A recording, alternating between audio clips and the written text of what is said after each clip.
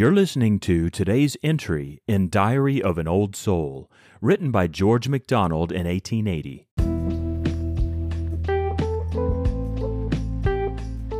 To some thou givest a deep unrest, a scorn of all they are or see upon the earth, a gaze at dusky night and clearing morn, as on a land of emptiness and dearth. To some a bitter sorrow, to some the sting of love misprized, of sick abandoning, to some a frozen heart, oh, worse than anything.